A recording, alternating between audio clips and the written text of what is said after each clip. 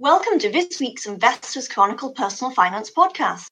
I'm Lenora Walters, and joining me today are Dave Baxter from the Home Team and Annabelle Brody-Smith, Communications Director at the Association of Investment Companies. The coronavirus pandemic and subsequent economic fallout have had severe effects on markets and investment assets around the world. This, not surprisingly, has also had an effect on the funds which invest in them, including investment trusts, a type of fund which is listed on the UK stock market. Annabelle, first of all, for our listeners who aren't familiar with investment trusts, what are these funds and their main attributes? Hello, Leonora. Well, investment trusts are companies, as you said, listed on the stock market.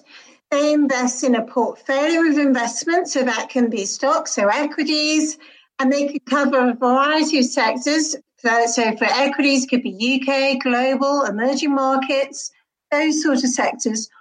They can also invest in hard to sell and hard to buy assets, liquid assets, so property, infrastructure, renewable energy infrastructure, those sort of things. They're particularly suitable for those because they're closed-ended. There's a fixed number of shares in issue. The shares are bought and sold on the stock market. So the manager, unlike in an open-ended fund, they're never a forced seller. They don't have to manage inflows and outflows of money. They can take a long-term view of their portfolio. And that's very helpful in volatile markets like we're experiencing now. As you said, markets have been volatile and have experienced very sharp falls. So as investment trusts are listed on these markets, so their share prices also experience sharp falls. Yes, absolutely. I put together some data for you. If you look at the average investment trust over the last year to the end of March, it's down 12%.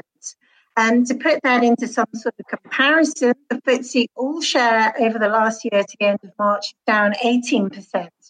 But if we just focus on the investment trust sector during the coronavirus sell-off, and I've looked at from the end of December 2019 to close of play on April the 22nd, the average investment company is down 16%. So we have seen some quite sharp falls there. Okay, so now there's obviously, like you said, lots of different types of investment trusts. So which ones have experienced the sharpest falls? Right. Well, again, looking at that period, the end of December to April the 22nd, the leasing sector is down 50%. Now, if you think about it, this sector is dominated by companies that lease airplanes to airlines. And obviously, with the coronavirus pandemic and no one able to travel, it's not surprising the sector is suffering. The UK sectors have suffered. UK smaller companies is down 33%, UK all companies down 32%, and UK equity income down 26%. Now, if you think about it, if you remember, these were some of the best performers in 2019. We just benefited from the post-election bounce.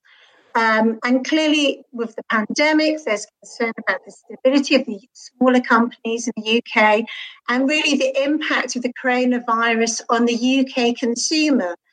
If you also think about it, we've had the oil price issues, lack of demand for oil, collapse in the oil price.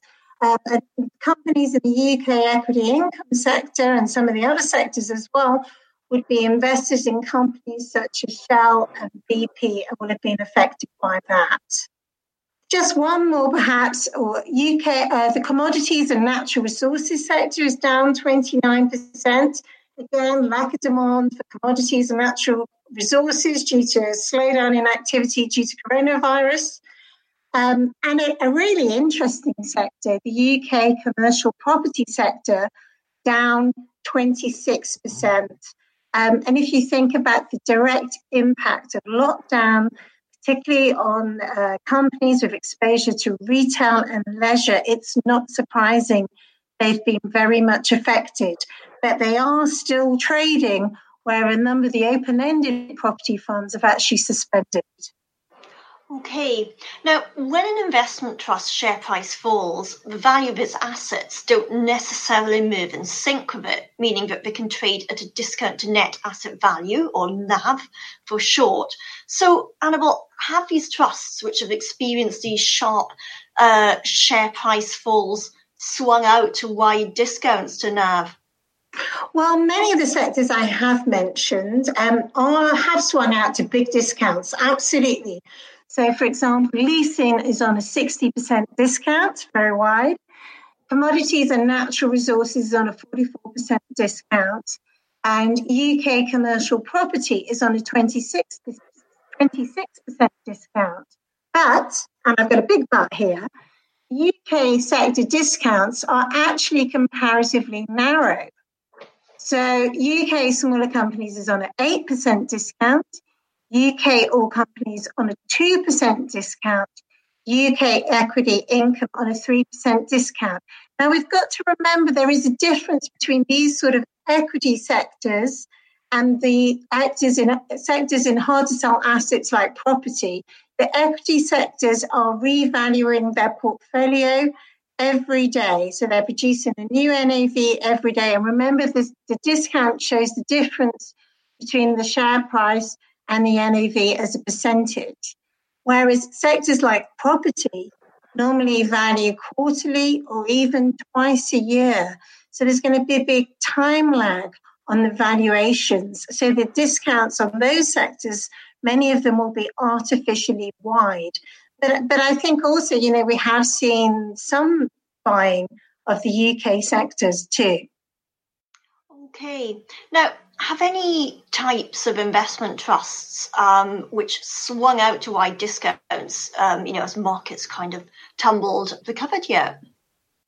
Well, actually, you'll be surprised that, in fact, the whole sector has recovered from where it was. So if I look at the point where the discount was at its widest was on the 19th of March, when the average discount was 25%. And if you think, in the financial crisis, the widest month-end discount was 18%, so that's considerably wider. It is currently now 11%, the discount. So discounts have come in on practically every sector. We've seen a strong recovery. So, for example, on the 19th of March, UK commercial property sector was actually at 40% discount. It's now at 26%. UK equity income at that stage was on the 19th of March was on a 10% discount. It's now at 3%. It's interesting also to look at some of our more mainstream sectors. So, for example, the global sector, many well-known investment company names in the global sector, companies like F&C, Investment Trust, Witten, that was on a 14% discount on the 19th of March. It's now 2%. Europe was at a 16% discount, now 8%. So we have seen a lot of discount movement and quite a lot of recovery across the sector. I suppose, sticking to things that have done better, are there any types of investment trusts that haven't experienced steep share price falls and wide swings out in their discount at all? Yes, there really are. The technology and media sector has really been the winner from the coronavirus pandemic. If you think about it, from the end of December 2019 to, as I said, 22nd of April, the share price is up 8% from that sector. It's on a 1% discount. It was on a 17% discount on March the 19th, so we've seen a lot of movement there. And it's not surprising if you think about it, we're all relying more on technology during the pandemic to work, to shop, for entertainment. And the companies in this sector have sort of big tech names like Alphabet, Amazon, Microsoft, and Netflix. So, that sector is doing really well. In addition, the hedge fund sector is up 7%. Now, this is an interesting one because it's up 7% during that pandemic period, but it stands on a 27% discount. So we have companies in the hedge fund sector who have been positive throughout this pandemic period who are standing still on quite wide discounts. If you think about it, hedge funds, the whole idea is that they will protect your investment through different types of markets, down markets as well as up markets. And across the sector, it has done that, but it's still on a wide discount. Okay. Now, as you've been explaining, investment trust share prices and discounts and premiums to NAV can be quite volatile. So why would you argue that investors should still consider them rather than open-ended funds, which aren't listed, so have unit prices in line with the value of their assets? Well, you're quite right. With investment trusts, over the short term, you're going to have a bumpier ride. They are more volatile than open-ended funds. But for those very same reasons, over the long term, they outperform open-ended funds. So if I give you a couple of figures to demonstrate that, the average investment trust over 10 years to the end of March is up 111%. The average open-ended fund over 10 years to the end of March is up 60%. And if we just look at some comparative companies, open-ended funds and investment trusts managed by the same fund manager, we call these sister funds.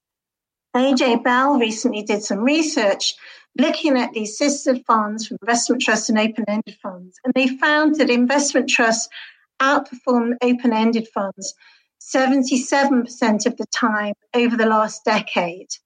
And the reason they outperform are the same reasons why they're more volatile.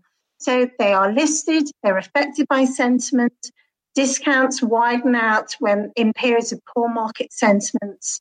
They have the ability to gear so they can borrow money to invest, and that will magnify performance. So it's a boost when markets are performing strongly, but it's a drag when markets are performing poorly. But the closed-ended structure is also really important in times of market volatility. Our investment trust managers can sit down, take a long-term view of their assets, get their portfolio ready and positioned for recovery, whereas open-ended fund managers have to deal with redemptions and they have to sell parts of their portfolio, perhaps parts of their portfolio they don't want to sell to meet those redemptions. And as a result, investment trusts are more volatile, but when the recovery comes, they normally bounce back swiftly. Okay. Now, that takes me to another potential benefits. Investment trusts have got a good reputation for being able to pay a reliable income. How do they do this? Yes, well, they've got a unique feature, actually, a unique income advantage. They don't have to pay out all of their income every year like open-ended funds do. They can retain up to 15% of their income each year. They squirrel it away, put it in a revenue reserve for a rainy day. And then when tough times come, and we've definitely got tough times at the moment, they can use that revenue reserve to boost their dividends. So investment trusts have used this income advantage to create long-term records of dividend growth. Okay, and what would be examples of trusts that have been able to do this? Well, I think the classic examples are the dividend heroes. Those are the investment trusts that have increased their dividend every year for over 20 years. And we've got 4 companies that have increased their dividend every year for over 50 years.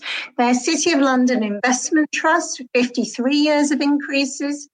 Bankers Investment Trust, that's a global investment trust, 53 years. Alliance Trust, again, a global investment trust, 53 years of increases. And Caledonia Investments, 52 years. And we have got 20 investment trusts that have increased their dividend every year for over 20 years. Okay, now some trusts pay dividends from capital. How does this work, and can it be beneficial? Yes, well, some trusts do pay dividends from their capital profits. It works really well in sectors where perhaps the trust doesn't receive much income from its portfolio, or where they want to boost a lower dividend. So, for example, if you've got a sector like private equity or venture capital trusts, where they're investing in unquoted companies and then the investment trust is realizing, so selling those unquoted companies, and they've got a lot of cash coming in, it makes sense to pay those dividends out.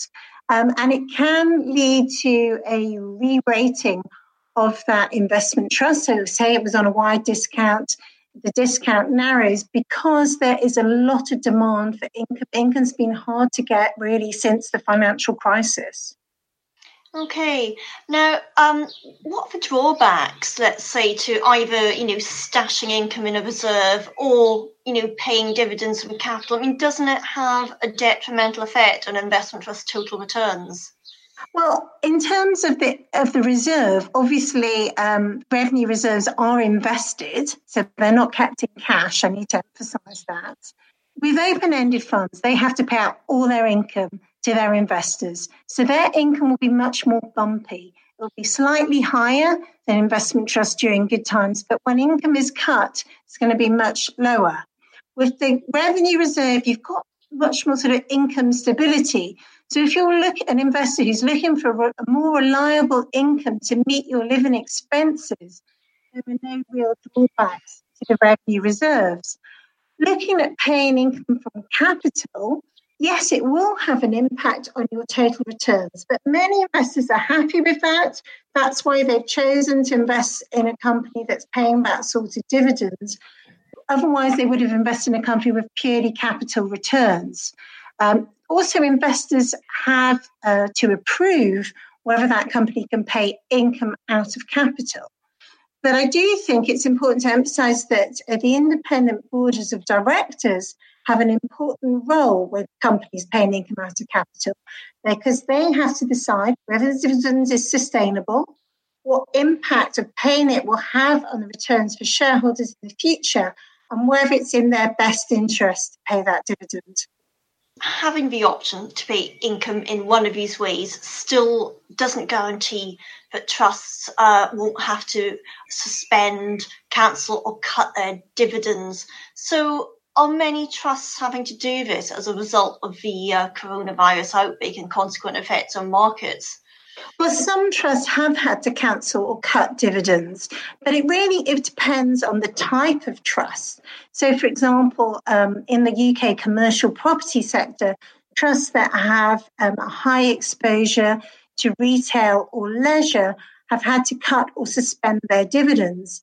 It also depends. On the other hand, if you have equity trusts with strong revenue reserves, then there's a bit more income stability there. So, for example, 18 out of 25 companies in the UK equity income sector have enough reserves to pay a year's worth of dividends, even if they receive no income from their portfolio. But having said that, dividends, as we realise in this crisis, are not guaranteed. It depends. If it's a very long, drawn-out process, then of course it will affect more companies' ability to pay their dividends. If it's shorter, then those companies can use their revenue reserves. Those equity companies can use their revenue reserves. Okay. Now, we've spoken about income problems and discount swings, but what other challenges do investment trusts face at the moment? Well, it's strange. Since June 2016, for 3 years, we seem to talk about nothing but Brexit, and now we seem to have forgotten all about it. But of course, there is still a deal to be negotiated, and the impact that will have on trade between the UK and the EU. And it will, of course, have an impact on the economy and investment trusts. Having said that, for investment trust, Brexit could be an opportunity in some ways to revise some of the more unhelpful European regulation. So, for example, the key information documents, which private investors who buy on platforms have to say they've seen before they can buy, these were very misleading documents in terms of a performance indicator and risk indicator for investment trusts. The data they were using was based on past performance. So it was much too positive, really, quite honestly. And, it might be an opportunity for us to revise some of that sort of regulation. Everyone knows past performance is useless in terms of an indicator of the future performance.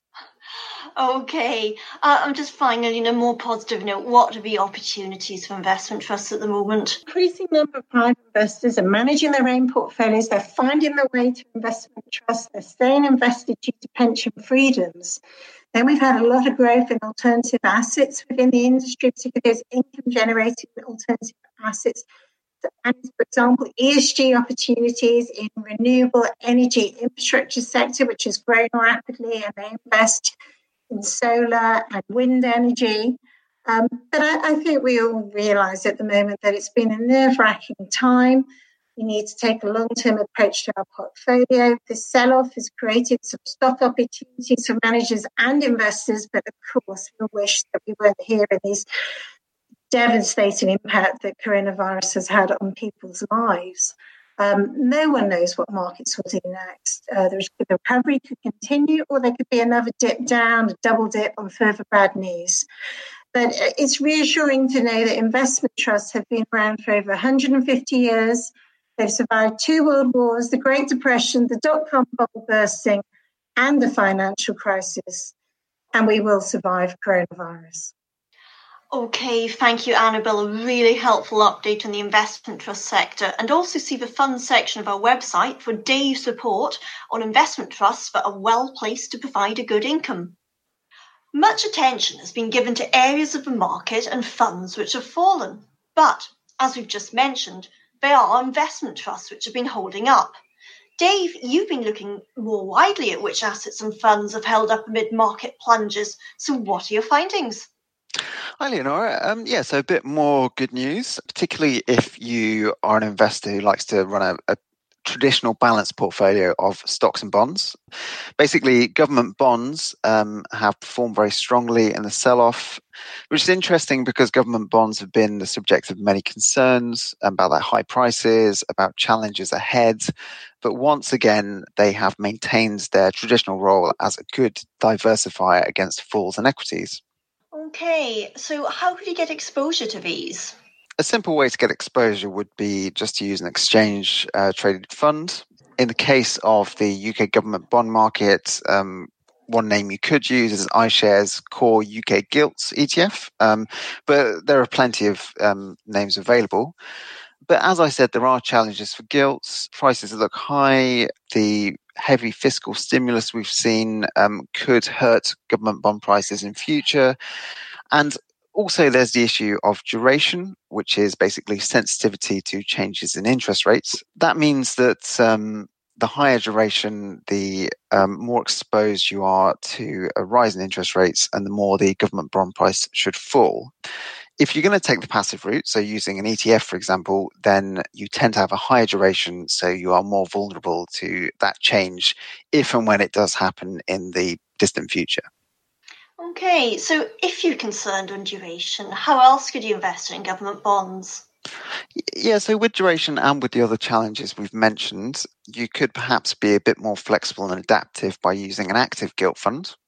One name we've looked at is Allianz Gilt Yield. Team behind that fund looks at factors such as inflation, looks at duration, looks at the broader macroeconomic situation, and then they position their portfolio accordingly. So they might be a bit better placed to adapt to developments in the market than the passive route. Okay, now how are other types of bonds performing? Yeah, so corporate bonds can also be reasonably defensive, but not as defensive as government bonds. But the sheer severity of the sell-off and also the deep economic impact of the coronavirus shutdown has meant that generally corporate bonds have been hit quite hard as well, as have the funds that invest in them. But now, the sell-off may present some opportunities in that space. So if you do want to kind of maintain some level of defensiveness, but also take advantage of what's going on, it might be worth considering something like a strategic bond fund. They can invest across the whole bond universe. That gives them a huge amount of flexibility to, navigate and take advantage of the state of the market. And some of these names have been quite defensively positioned with large allocations to government bonds and the highest quality level of corporate bond market. One name we've looked at that fits this criteria is Jupiter Strategic Bond. Have any other types of funds done relatively better during the recent market falls? Yeah, one interesting group that DIY investors may normally not consider is the multi-asset funds. You have a handful of multi-asset funds that in recent years have been very defensively positioned, and for some of these names that has paid off. So, investing in things like government bonds, but some other defensive assets. So just to give you one example, there's the Ruffer team. They run funds like Ruffer Total Return, as well as an investment trust, both of which have held up relatively well in recent months. The team behind those funds, they look for long-term growth, but they also have this kind of underpinning philosophy of capital preservation. And they've been very cautiously positioned in recent times. So the funds own things like government bonds, but they also use, for example, market puts. So that's essentially insurance against a fall in your specified market. But as a source of kind of longer term growth, they also have an allocation to equities. Okay, now you've not mentioned what's perhaps the ultimate classic safe haven, and that's gold. How has it performed recently? Yeah, gold's had an interesting time. The gold price has generally performed quite well amid the volatility, but investors may have noticed, for example, at the end of February, you actually saw the price fall quite sharply. That has been attributed by some to investors essentially looking to easily access cash, sell something that's been performing well and is quite liquid. So in terms of funds, ETFs that give you exposure to the gold price have generally protected you and performed quite well in recent months. But what's interesting here is active funds with a focus on gold have been hit quite hard. And the reason for that is these funds tend, rather than investing purely in gold itself, focusing on the gold price, they instead tend to focus on buying shares in gold miners and natural resources miners. So they've been caught up in the market volatility, but also they've been subject to some of the concerns around the lockdown. So if you want gold exposure, if you want that defensive attribute in your portfolio, you just need to be careful about what kind of fund you use. Okay, thank you, Dave, and see his full report on which areas have proved to be defensive and how you can access them in this week's big theme in the funds section. That brings us to the end of today's show, but see Investors Chronicle or the website at www.investorschronicle.co.uk for more on investment trusts, good funds for income and reliable defensive assets. Thank you for listening, stay healthy and have a good weekend.